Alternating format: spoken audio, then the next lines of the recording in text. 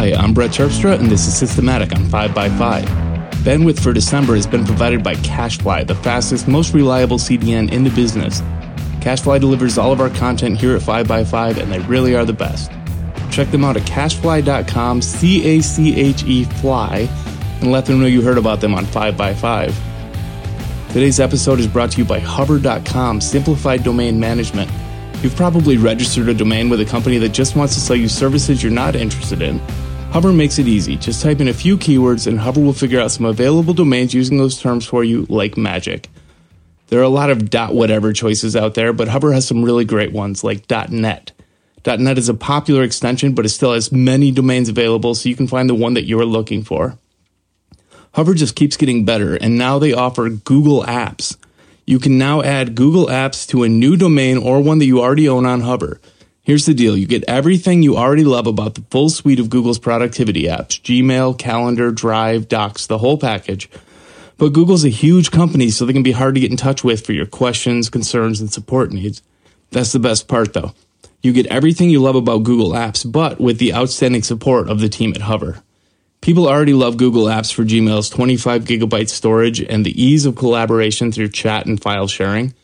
And it's a great solution for businesses, but also for families and groups who want the ability to share all kinds of stuff. If you're still not quite sure Google Apps is for you, they're offering a 30-day free trial to see what you think. Hover has real human beings available for support, and their number is right on the front page of their website. If you have any trouble, just pick up the phone and call. Use the code DANSENTME or visit hover.com/DANSENTME and you'll get 10% off of everything you buy from hover.com. Great. Okay, my guest this week is Jose de Pierola. Did I get that right, Jose? That's correct. Man, I practiced that. I practiced my assumption of how to say your name, and then I figured if you told me it was different, I'd be all messed up, but I got it pretty close. Well, thank you for having me on the show, Brett. And I know my last name is one of the difficulties I have to deal with almost every day. All right. So you are you're many things. Why don't you tell me what your current position is?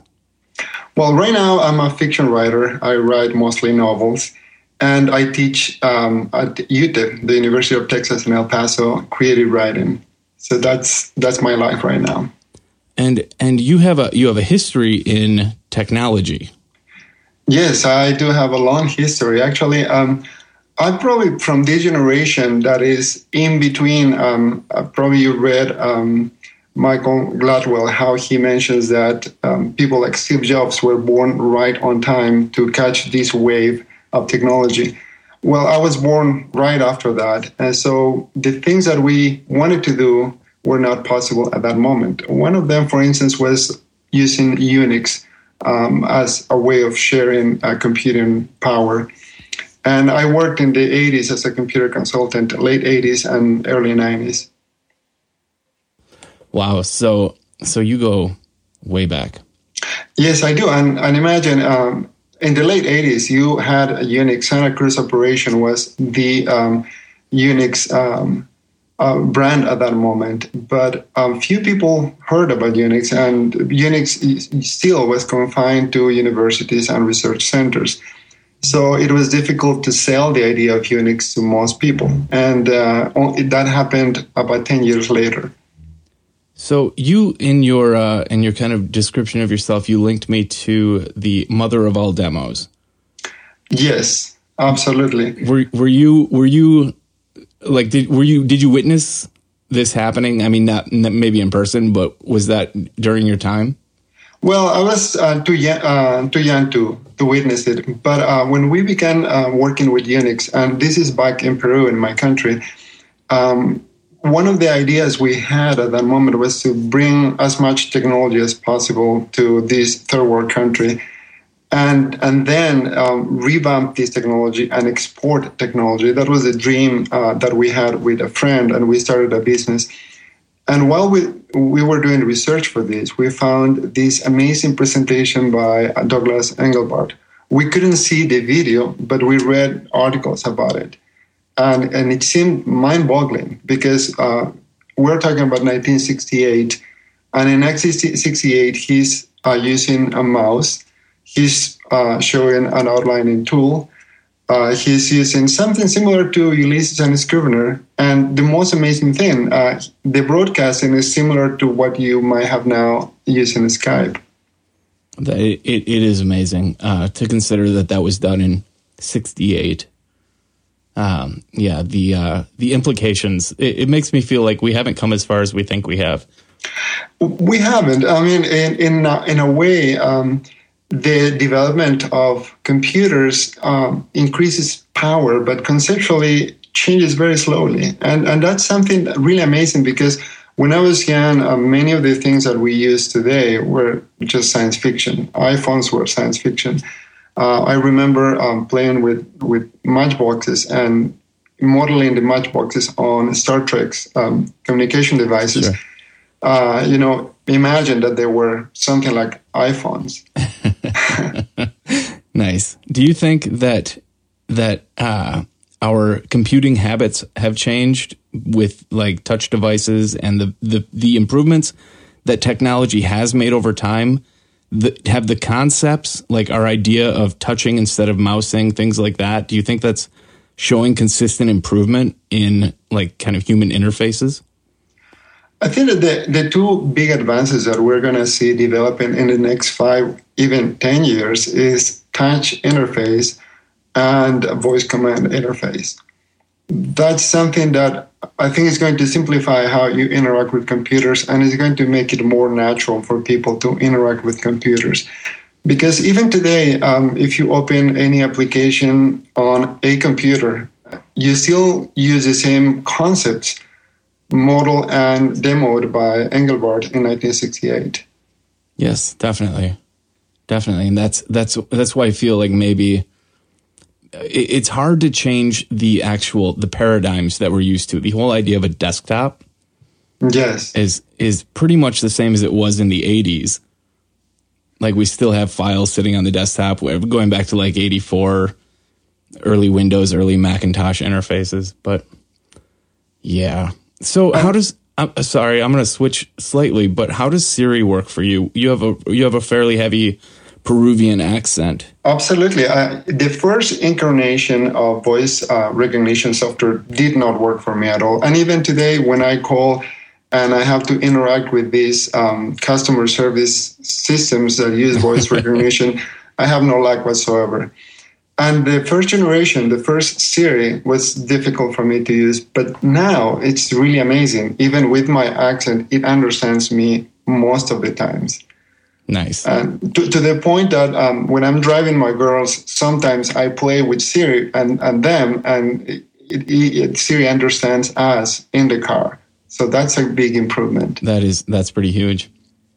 Okay, so you have this strong background in technology, very adept with Unix and moving forward from there.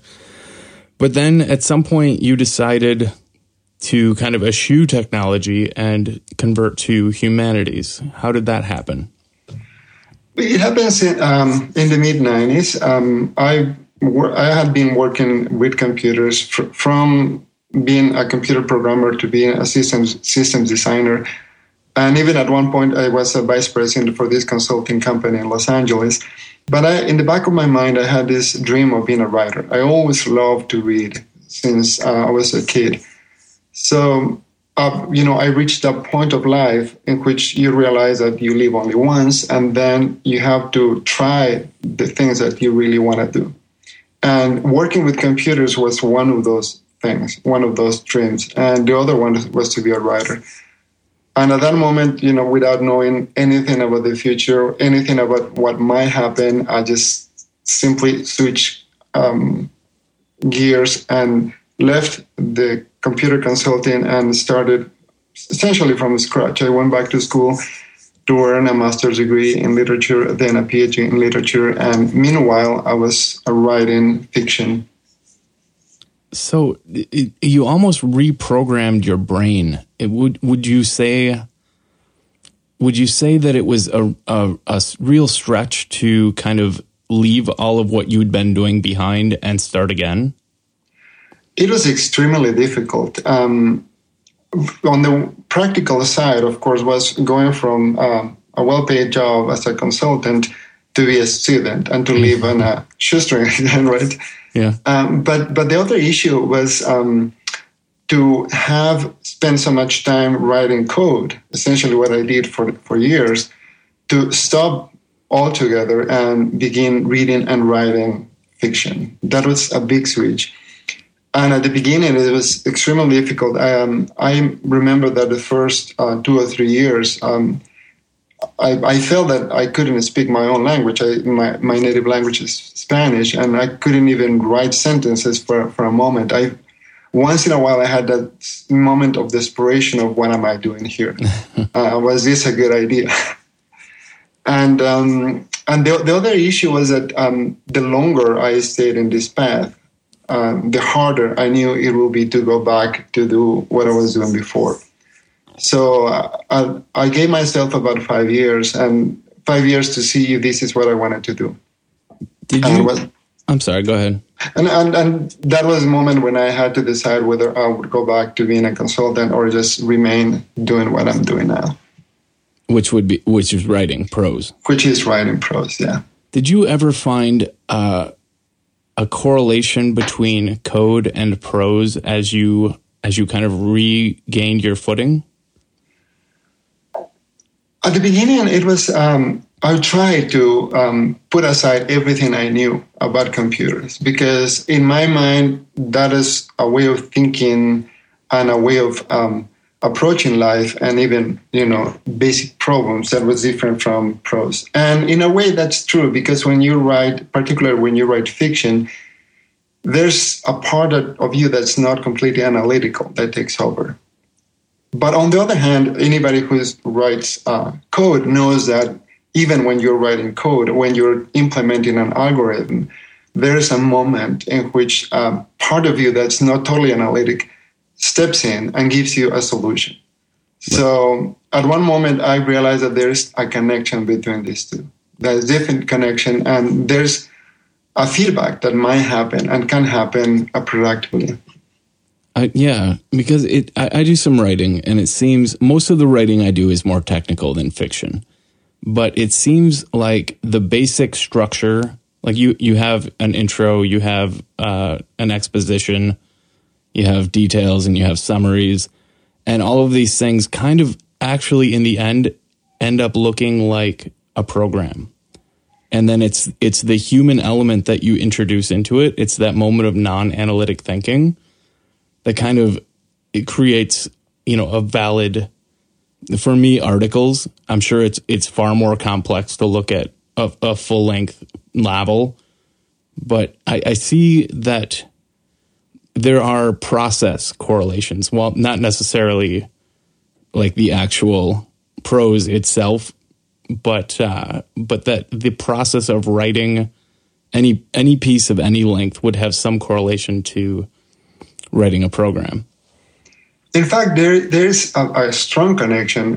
Maybe there's, I don't know if there are studies done right now, but there's going to be a part of the brain that connects both. Because when you're writing code, you need to learn a basic language, whatever language you want to use. And if you want to start a function, you need to know how to declare this function, how to declare a variable, and so on and so forth. And something similar happens when you're writing either academic papers or when you're writing fiction. If you want to introduce a character, you need to know all your options to introduce this character. And they are basic techniques that you at one point have to learn. And only when you have learned that and when you master that, then you can sit down and write and decide what's the best technique at that moment. But it is similar when you are sitting down and writing a function. What kind of variables do I need for this function? After you work with a language for a while, that comes to you almost naturally. You don't have to think too much to know, I need three variables here. And this function is going to return a string or something like that. Sure. Okay, so you have both these backgrounds and you're working in the humanities, and eventually you begin to kind of relent on your kind of denial of technology, and you start to incorporate technology back into the humanities. What was that process? It was a very long process. A PhD takes, about from anything from 5 to 10 years. Mine took 6 years. And through the process of writing the dissertation, I was so frustrated with the applications because I had never used applications for writing academic papers, like handling citations, for instance, or even compiling a draft. And of course, as soon as I could, I dropped Microsoft Word. And I was very lucky, I found Scrivener, one of the very early versions of Scrivener. And it was a solution for me at that moment. But gradually, I realized that the more I relied on a ready-made solution, the harder it's going to be to solve particular problems I have in my day-to-day writing. So I think that the going back to technology, it has to do with frustration with the applications technology at the moment. So you basically began to build your own solutions. Yeah, absolutely. And we'll talk about those tools in a second. I'm going to jump into our second sponsor, which happens to be one of those tools.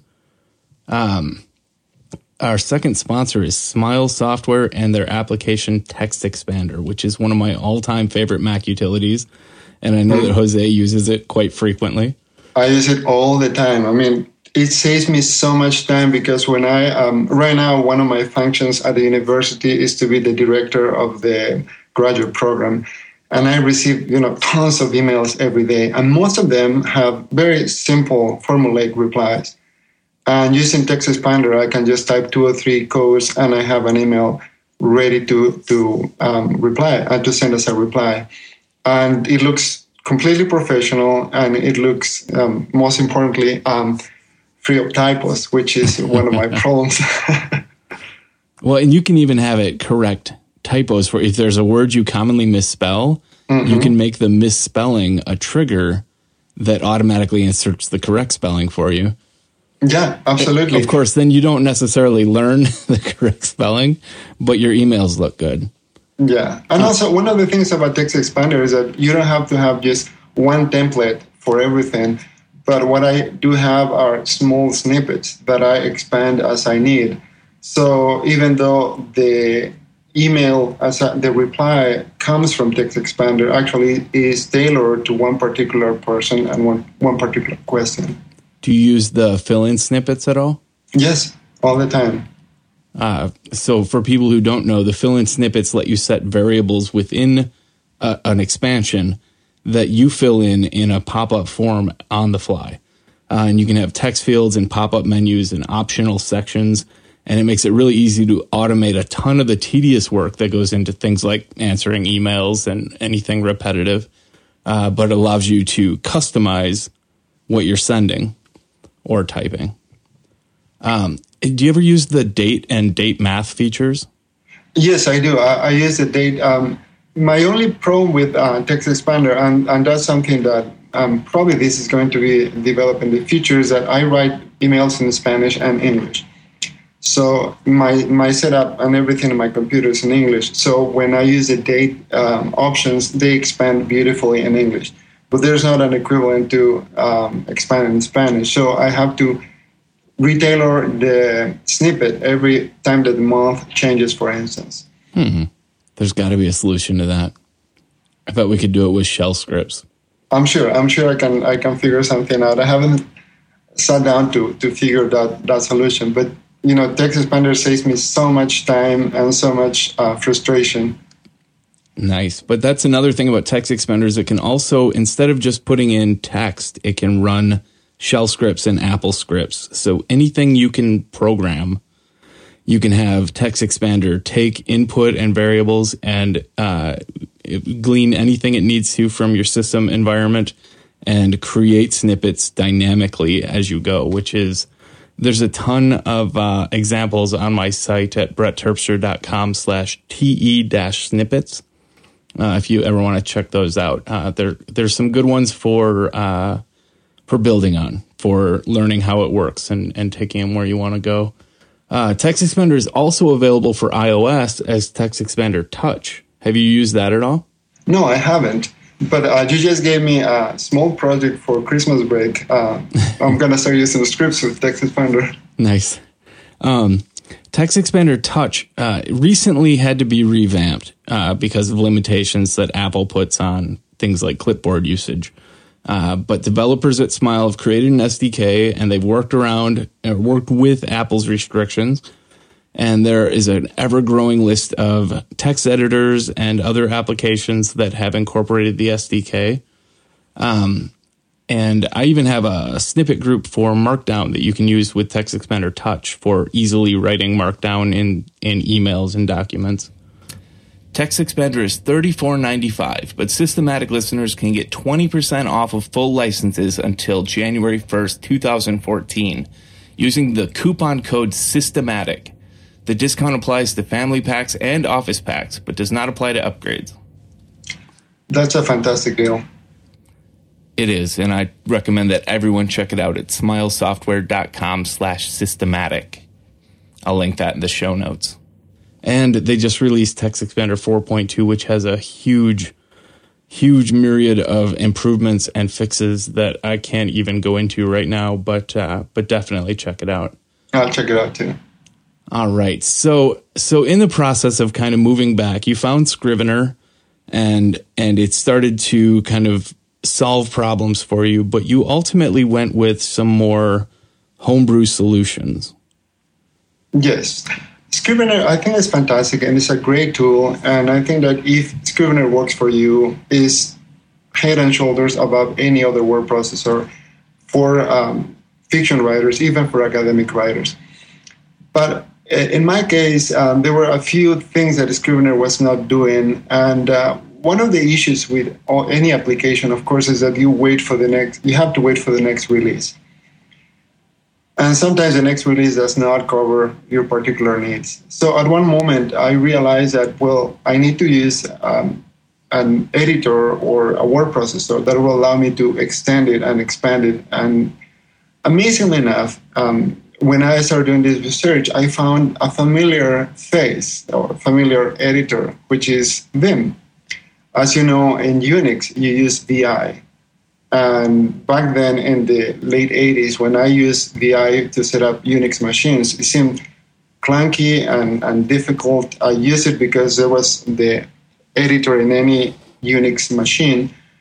But when I went to see Vim, which is the new version, I saw the improvements. And also I remember one of the issues that seemed intriguing back then and seemed problematic back then, but now seems natural and even necessary, which is the fact that it's a modal editor. And like any other editor you have in the market, Vim is still a modal editor. And I think that that's in its advantage. And when you get used to that way of interacting, it feels more natural. I've never found Vim to feel natural. I guess you get used to it though, huh? Yeah, you can. Think about this. The computer is a modal machine, right? Because when you turn on the computer, it doesn't do anything on itself. You have to choose what function you want it from the computer. So it can be a word processor, it can be illustration software, and so on and so forth. In the same way with MacVim, when you open the editor, at that moment you have to choose what you want to do with that. You're going to just work with your text, or you want to input your text, and so on and so forth. So what kind of customizations? What did you build on Vim that made it a kind of Scrivener work-alike? Well, the two main issues were, of course, to have the way of organizing your folders and files that is very intuitive in Scrivener, and it is the main paradigm even today of organizing text and projects. And again, this comes from even that 1968 demo. And one of the good things about Vim is that it has a huge user base and a huge community. So if you need any function, you just Google or go to one of the 2 or 3 sites, and you're most likely are going to find that particular problem solved. And in this case, my solution was NerdTree, which is a plugin that allows you to see on a panel, either on the left or on the right, your folders and files. So you navigate through your folders and files and easily open and close documents. That in itself makes it very close to Scrivener. And there is another plugin to have a full screen interface similar to Scrivener's full screen. And ultimately, I sort of rewrote that plugin to make it easier for me and to consider the possibility that NetTree is open at one moment or to have several windows open and so on and so forth. But small changes that make MacVim look, which is the version I use is MacVim, look very close to Scrivener or to many other applications that use this paradigm of having your files and folders on one side, your text in the middle, and the ability to switch to full screen mode anytime. Nice. And another plugin you mentioned to me was VimWiki. How do you use that? VimWiki is great, and this is something that Scrivener sort of has, but is not as intuitive. VimWiki allows you to create a wiki of interconnected pages for each one of your projects. And in my case, for instance, I have one main wiki, which is the novel I'm working on. And in this wiki, I have headers. One is setting, the other is characters, the other one is things to research, and so on and so forth. And then once you have the character, you enter the character's name, you click enter, and it opens a fresh page for you. And then you write about this character, you click backspace, and then you go back to your main page. So you can navigate this wiki and expand it organically as you expand the research and the structure of your project. Awesome. So among these technologies are also your markup syntaxes. So yes. You use multi-markdown and LaTeX. And do you find you find limitations using this, or is it a full replacement for you to a word processor? Well, I have not found anything that I want to do that I cannot do either with Markdown or multi-markdown and LaTeX. I write almost everything in multi-markdown, and I miss some markup in multi-markdown that will make my life a little easier. But the basic multi-markdown is enough for most academic and text for fiction. And when I need to do layout, or when I need to be very careful about the layout, I use LaTeX. And LaTeX solves almost any problem, any layout design problem you might find. And one of the amazing things about LaTeX, too, is that this is a technology and a tool that has been around for almost 30 years. And when you compare a document produced with InDesign, for instance, with a document produced in LaTeX, you see how much care and how much fine-tuning happens when LaTeX produces the final output. How much design control? I've never used LaTeX beyond testing output from other applications. How much design control do you have? Absolute control. You can do anything with LaTeX. And one of the beautiful things is because LaTeX is similar to a markup language, but includes some programmatic aspects. You can implement algorithms in LaTeX. So that, for instance, I have some templates that use headings or headers, which are banners with images. And one of my problems was that to use this as a template, I had to make these banners variable. So in some documents, they might be 1/2 inch. In other documents, they might be 1.5 inches. And that's something you can do in InDesign, but every time you change your mind, you spend a few minutes, if not more than that, fixing everything. And at the end, it doesn't look perfect.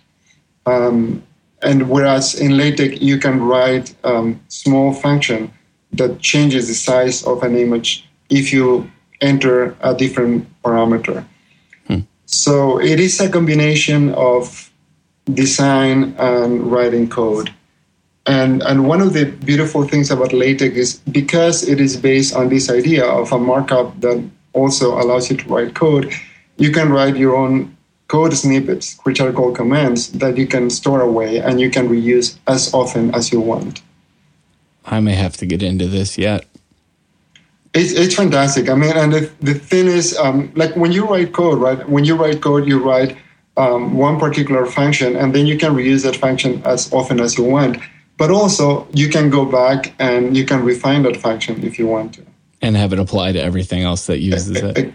Exactly. Wow. Exactly. So, for instance, my original function to put a banner was a static function. It just put your banner on top or the bottom, and that was it. And at one moment, I realized, I need to give it an argument so I can change the height of the banner.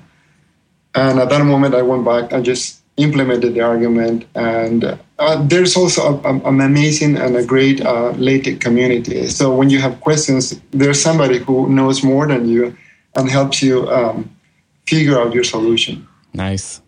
I like it.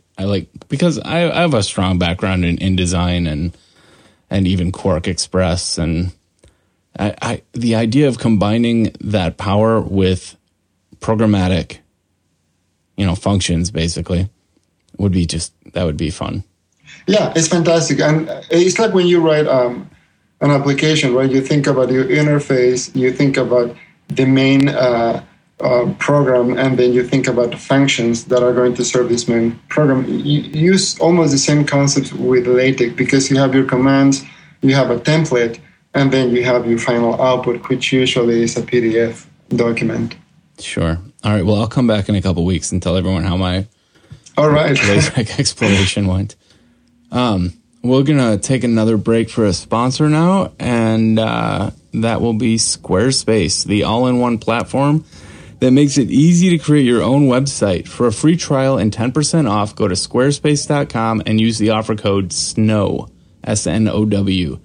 Squarespace is constantly updating their platform with new features, new designs, and more support. They have beautiful templates for you to start with and tons of style options for you to adjust so you can really create your own space online. Squarespace takes care of hosting, SEO, and even makes sure your site automatically looks great on any device. It's incredibly easy to use, but if you want some help, over 70 Squarespace employees are on the customer care team, which is based in New York City. Squarespace truly cares about design, and it really shows throughout their entire site, which they're always updating with new branding, and which has won numerous design awards. They have 2 brand new iOS apps for Squarespace customers. Squarespace Blog lets you easily draft, post, schedule, and review posts, as well as monitor and manage comments on your blog. Squarespace Blog is fully integrated with Layout Engine, allowing you to easily format text or Markdown, tap and drag images into your post, and modify detailed post settings on the go. There's also Squarespace Metrics, which allows you to monitor website analytics like KPIs, page views, and unique visitors. Projections and charts for your website are at your fingertips. And don't forget about audio collections for musicians and the amazing new 3D visualizer for shipping. As I said earlier, you can try Squarespace for free, no credit card required, and if you decide to purchase, it starts at just $8 a month and includes a domain name if you sign up for a year. Make sure you get 10% off and support the show by using the offer code SNOW. So thanks to Squarespace for supporting 5x5 and Systematic. All right, that brings us to the top 3 picks. I will let you begin, Jose, with your first pick. All right. My first pick would be the EB Garamond, which is a new version of the all-time classic Garamond font. What makes this version particularly special is that it's on the one hand free, and on the other hand is constantly improved by the designer. And if you follow the link, I hope that you can put the link on the show notes, is George Daphner, and he's based in Germany, and he's tweaking this font constantly. It's one of his main projects. And what makes this design particularly interesting is that he is very careful about the typographical extensions that are not still usual in computers, on internet, and even in some word processors. Something like ligatures or old numerals, small caps, and so on and so forth, which have been part of the repertoire of typography for centuries, which were abandoned, unfortunately, in the age of internet, at least in the first 15 years. But now this font allows you to use all those extensions too. And it looks great on the screen and looks even better on paper. Is the font on the website, is that EB Garamond? EB Garamond, uh-huh. Yeah, it's beautiful. It really is. Yeah, okay. That is, I'm not sure if it's the first font we've ever featured in the topics, but it's definitely an awesome one to feature. And it's a super classic font, too. It is. And why was it just to kind of revisit the lost elements that this font was created? Or is there anything else that makes it... Because there's a lot of Garamond variants out there. Oh, there are tons. I mean, everybody and Underdog have or released a Garamond font. But I think one of the main issues that happened, you're probably too young to see this, but to happen when we switched to computer-based typography was that we lost a lot of the beautiful aspects of typography. And for instance, if you go back to letterpress books, you see that almost every line is hand adjusted, so it will look beautiful. And the fonts that even many of the fonts we have today on internet, they don't consider it. There's an algorithm that adjusts the line, but it doesn't mean that that's the best option. So that's one of the big issues. But the other big issue is that the old typography considered that characters are not just freestanding elements on a design. Characters come in contact to one another, and when they come in contact, they do influence one another. And therefore, when you have an F and an I was just looking at that ligature. Yeah, in the word field, it's gorgeous. It becomes a ligature. You have two Fs, becomes a ligature, and so on and so forth. So when the eye travels on the page, they feel more harmonious. And the third element is that of kerning, and that's something that even today some word processors don't even do kerning. And again, in all typography, when you see two characters, for instance, a T and an O, you cannot just put them side by side. The O has to be closer to the stem or to the stem of the T in order for the white space to look harmonious with the other white space on the page. All of those niceties are here in EB Garamond, and amazes me that somebody took upon himself to design this font and to release it for free. I mean, obviously you can give a donation if you want. I have a while ago, and I encourage everybody who uses this font to leave a donation on Geoff's Duffner's page. I will link the donation link for that, because it really is gorgeous. You're right. The FI and the FF ligatures, they're perfect. They're perfect. And kerning has been kind of lost in the world of web design too. Absolutely. We have such little finite control. Like we can only move in such large increments, really, to create fine-tuned letter spacing. Yeah, one of the things that frustrates me a little bit, and that's one of the reasons why I went to LaTeX, is that we are in the 21st century. We are about 500 years away from the first books set on typography. Nevertheless, our computers cannot produce documents as beautiful as those set in the 16th century. There's something wrong with that. And I'm not sure that people care so much that it's going to improve. Like, I'm not sure there's so much interest in restoring that kind of handcrafted letterpress technique that we'll see actual improvements in the software? I think that it will. And the two reasons are, one is that these improvements in typography happen because, on the one hand, there was aesthetic reasons, but also there were other practical reasons in typography back in the 16th, 17th century. And those advantages are going to be seen soon, and they're realized. I mean, even some fonts now use ligatures on the web. The website I have, the blog Digital Life, I try to use ligatures, and I try to use kerning as much as possible in my CSS.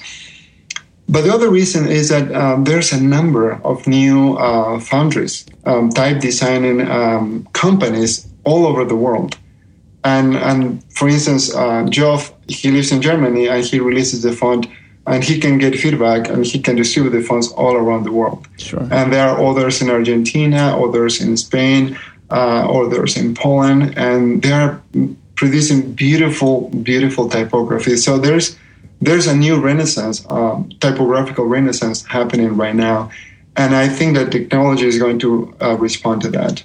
Very cool. I'm excited. I do enjoy typography. Yeah, that's as you can tell, it's one of my passions. Yes, I can tell.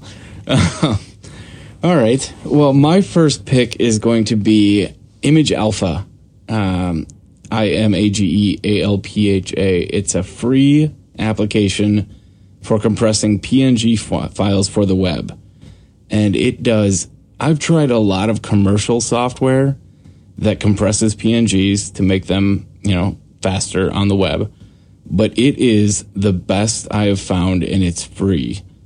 And it works in coordination as well with a program called Image Optim, which is great also for compressing JPEG images, and gets about the same reduction ratio as I get from programs costing up to $20. And Image Optim is also free.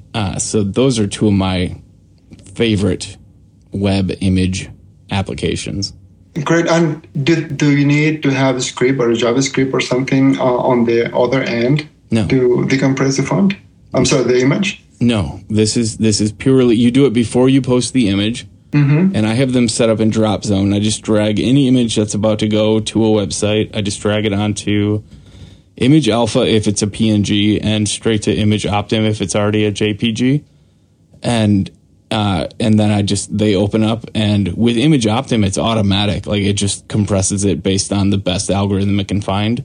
Mm-hmm. And I'll get usually between 8 and 15% reduction in file size with no visible quality loss. Oh, that's great. And do you know if you can use them in PDF files too? Not on PDF. Oh, okay. But did you know that you can reduce file sizes with Preview? Yeah, I've done that before. Because one of the issues I have with the PDF documents I produce is I need to create one that's very small and fast for the web. And it only happens in post-production. But one of the small issues in Preview, I don't know if they have solved that right now, but when the upgrade to Mavericks happen, when you open and save in Preview, it sort of scrambles your text. I don't know if you had that issue. I haven't seen that. And it's very frustrating because if you produce a document, you want it to be searchable. Yeah. And you want your PDF to be searchable. But, so it compresses it into an image? No, it scrambles, compresses the images, but it scrambles the text. And if you copy and paste the text, it's just gibberish and you don't understand anything. Oh, that's horrible. Yeah, that's the only reason I really use PDFs in my own workflow, is so that the text remains searchable while only creating one file. Yeah, absolutely. Huh. Yeah, that's horrible. I use PDFs a great deal in my teaching because you create an outline for a class and you post it on Blackboard or you send it to the students and everybody has the text and it's searchable.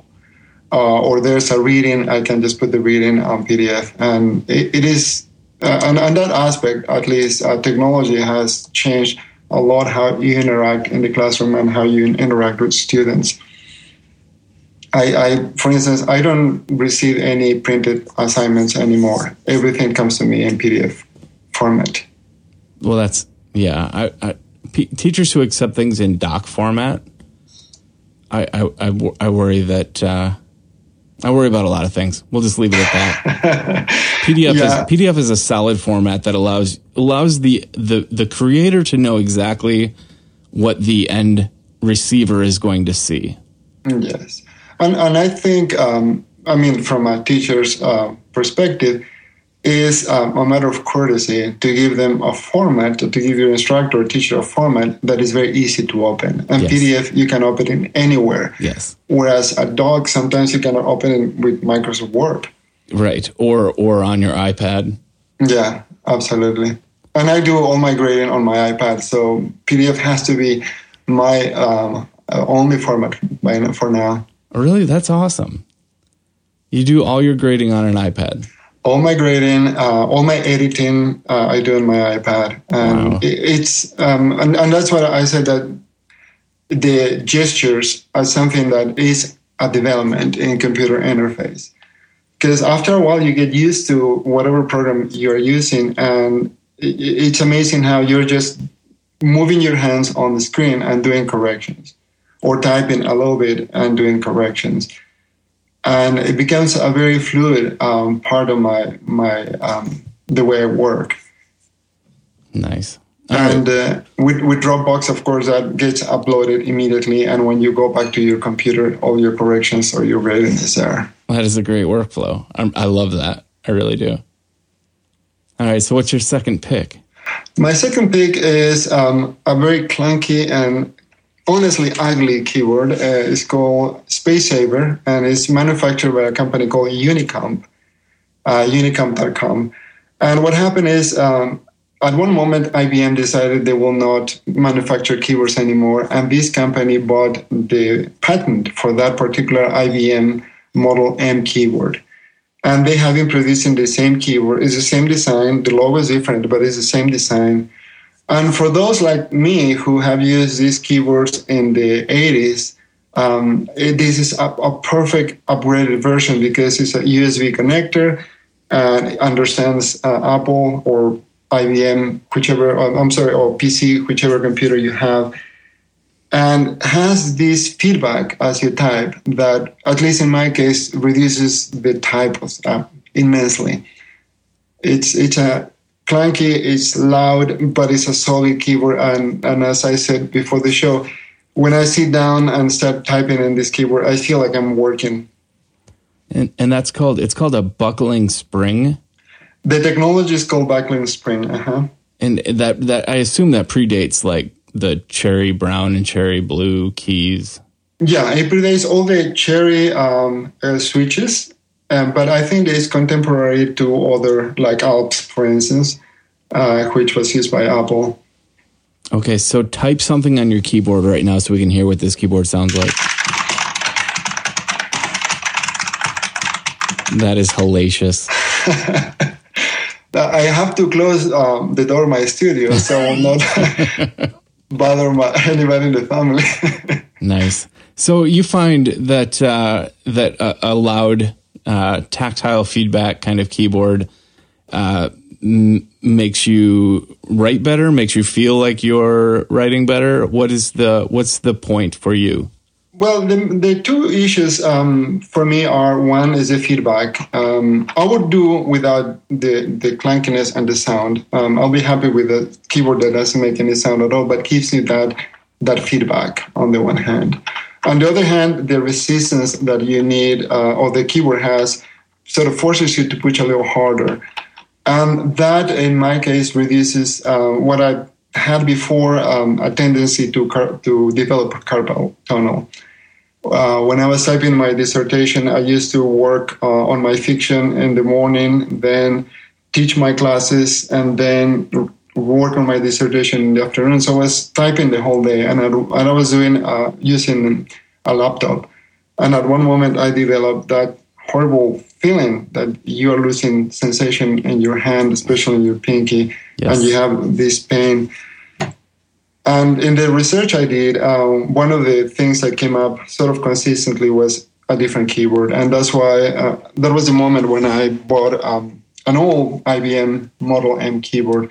And when I found these keyboards, which were upgraded and didn't have any problems, I bought one. And I had this one for more than 6 years and still solid. Nice. I've been through quite a few tactile keyboards.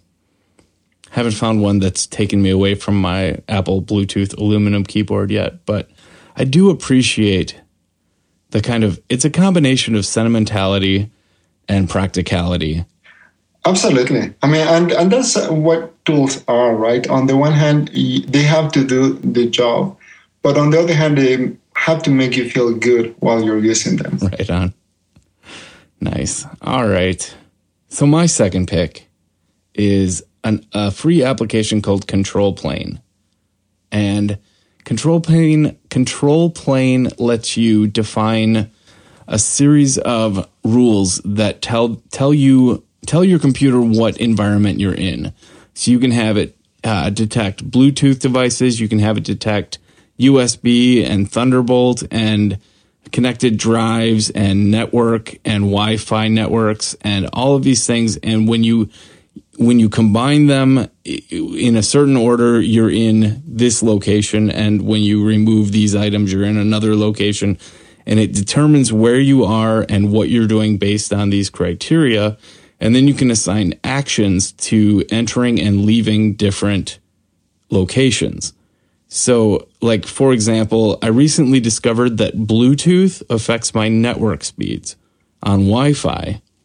So I have Control Plane detect when I plug in my 27-inch Thunderbolt display and my external hard drive, then it knows I'm at my desk and it turns Bluetooth on so that I can use my external keyboard and trackpad. And then when I disconnect that, it'll toggle Bluetooth off. It also toggles Wi-Fi back on because I've Ethernet hardwired into my Thunderbolt display, etc.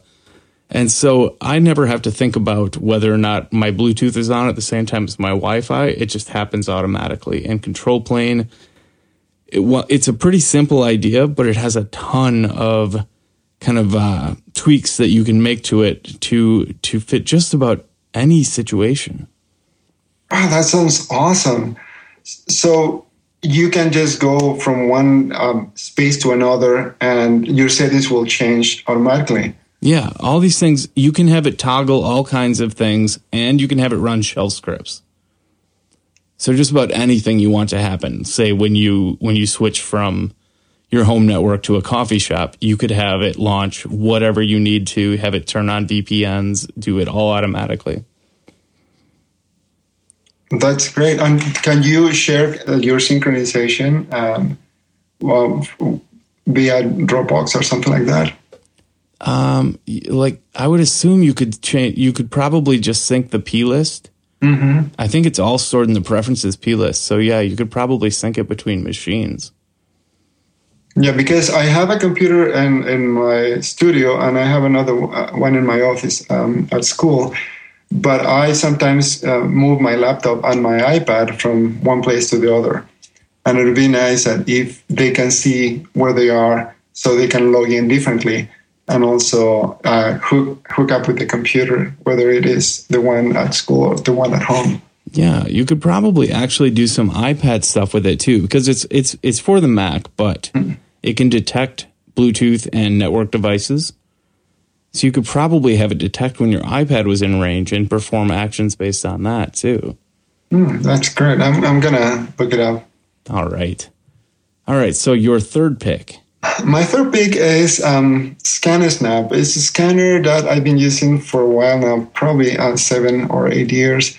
And it is expensive. And for a while, I didn't want to buy it because it was very expensive. But at one moment, when I started teaching, I realized that I needed to scan documents, a lot of documents, readings, and so on and so forth. And most importantly, I needed them to be searchable PDF files. And of course, you can, at that moment, I'm talking about 7 years ago, you could go and buy a flatbed scanner that was $100. But you spend a lot of time doing the scanning. And now, after I bought this scanner, I can scanning is not even an issue. It's not even a problem for me. I don't even think about the task of scanning anything. And this afternoon, I scanned a whole book because I'm going to use it in my class. And I was just doing some other stuff while I was scanning because the scanner is fast, it's very reliable. I have this one for 7 years. It hasn't broken once. And it interfaces with the software you want to use. I mean, produces a PDF document, and you can use the built-in OCR software, or you can use any other OCR software you might want to use or you prefer. And at the end, you have searchable PDF file out of your documents. And the main issue is that it has a tray, so you can feed the paper or the documents, and it just reads them very fast as you need or as accurately as you need. And it scans both sides, right? Yeah, it scans both sides. It's got auto detects color. So if you include one page that's in color and the other one is black and white, it will scan one in color and the other in black and white. Yeah, I don't have one of these, but my parents just got one, and they love it. Yeah, I mean, if you need to scan documents, this is the investment you need to make. And because it's going to save you a lot of trouble and a lot of headaches. And, it's going to prevent you from being a slave to your flatbed scanner. Nice. I use a Doxy for the little bit of scanning that I have to do. Mm-hmm. But yeah, I imagine after seeing what my parents are doing with theirs, that if I had to scan anything more than a 2 or 3 page contract, it would be a definite worthwhile investment. Yeah, and one of the beautiful things about the scanner is once you have it, you can use it for a lot of things. So there are some bills, for instance, that I need to pay at a certain day of the month. I just run it through the scanner and I put the PDF in a folder, and that folder is connected with my task paper document. So when the time comes, I just can pull that PDF and see how much I need to pay and do the payment. So it sort of integrates easily into your workflow because it is, I mean, that's the thing about good tools, right? It's reliable, it's there, and you forget about the tool. You just use it. Now I want to write a Hazel rule that automatically detects when a bill is due and pops it up for you to pay. Yeah. As a matter of fact, I have a Hazel rule, and I also use Hazel that I put a prefix on my PDFs, and so those PDFs go to these notes, and they have a due date, so it's easy for me to see. And when I scan all their documents, depending on the prefix, Hazel just archives them in the particular folder where they belong. Nice. I like your style. Thank you. It's taken me years to figure that out. But the amazing thing is that all of these concepts is something, I sort of advocate for before. Early in the 90s, when the first scanners were being released commercially, I was in a few projects in which we tried to minimize paper in offices and workflows and so on and so forth. And it's to me, it's a way of seeing life that is slowly integrated into the day-to-day of everybody, right? Because 20 years ago, these technologies were available, but only to big corporations or big companies. Now, you can just have it in your living room and everybody can use it. That's amazing. Awesome. All right. My third pick is music. Great. It's the band The National. Have you ever heard The National? No.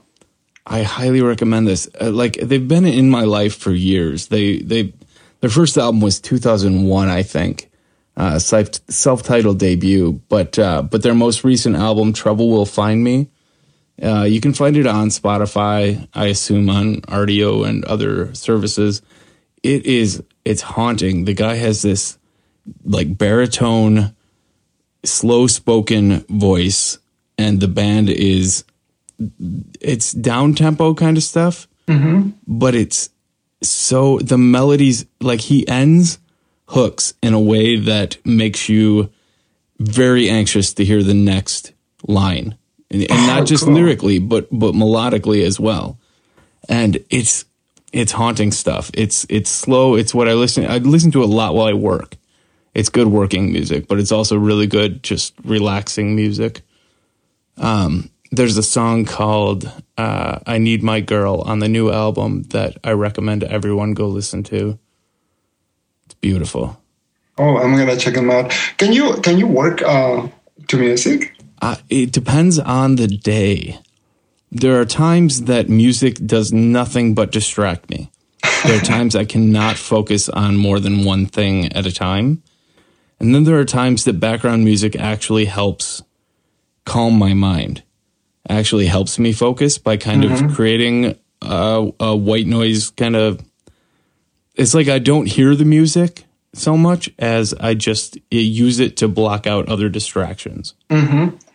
I think that probably is the case with me too, because when I write fiction, I usually listen to classical music, and I cannot listen anything with lyrics. Yeah, I was going to say lyrics. When I'm doing anything else, and when I'm working with Vim and working on a plugin, if I listen to jazz or any other music with lyrics, it sort of works. Somehow it works. And you don't get this. I don't get distracted by that music. Yeah, I think there's something like this. The subconscious mind latches onto it, but it doesn't take the forefront of your focus. Mm-hmm. It's an interesting phenomenon. But I was talking with someone about that last night, actually, like the ability to listen to music and work at the same time. And sometimes it works. Sometimes it's seriously detrimental. The Nationals. I'm going to check them out, definitely. All right. Well, and that brings us to our last sponsor of the day, which is Shutterstock.com, where you'll find over 28 million images, stock photos, vectors, illustrations, and 1 million video clips.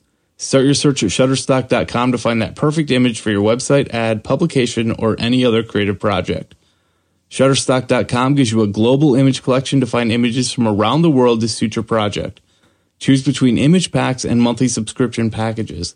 Choose whatever fits your need and never have to compromise.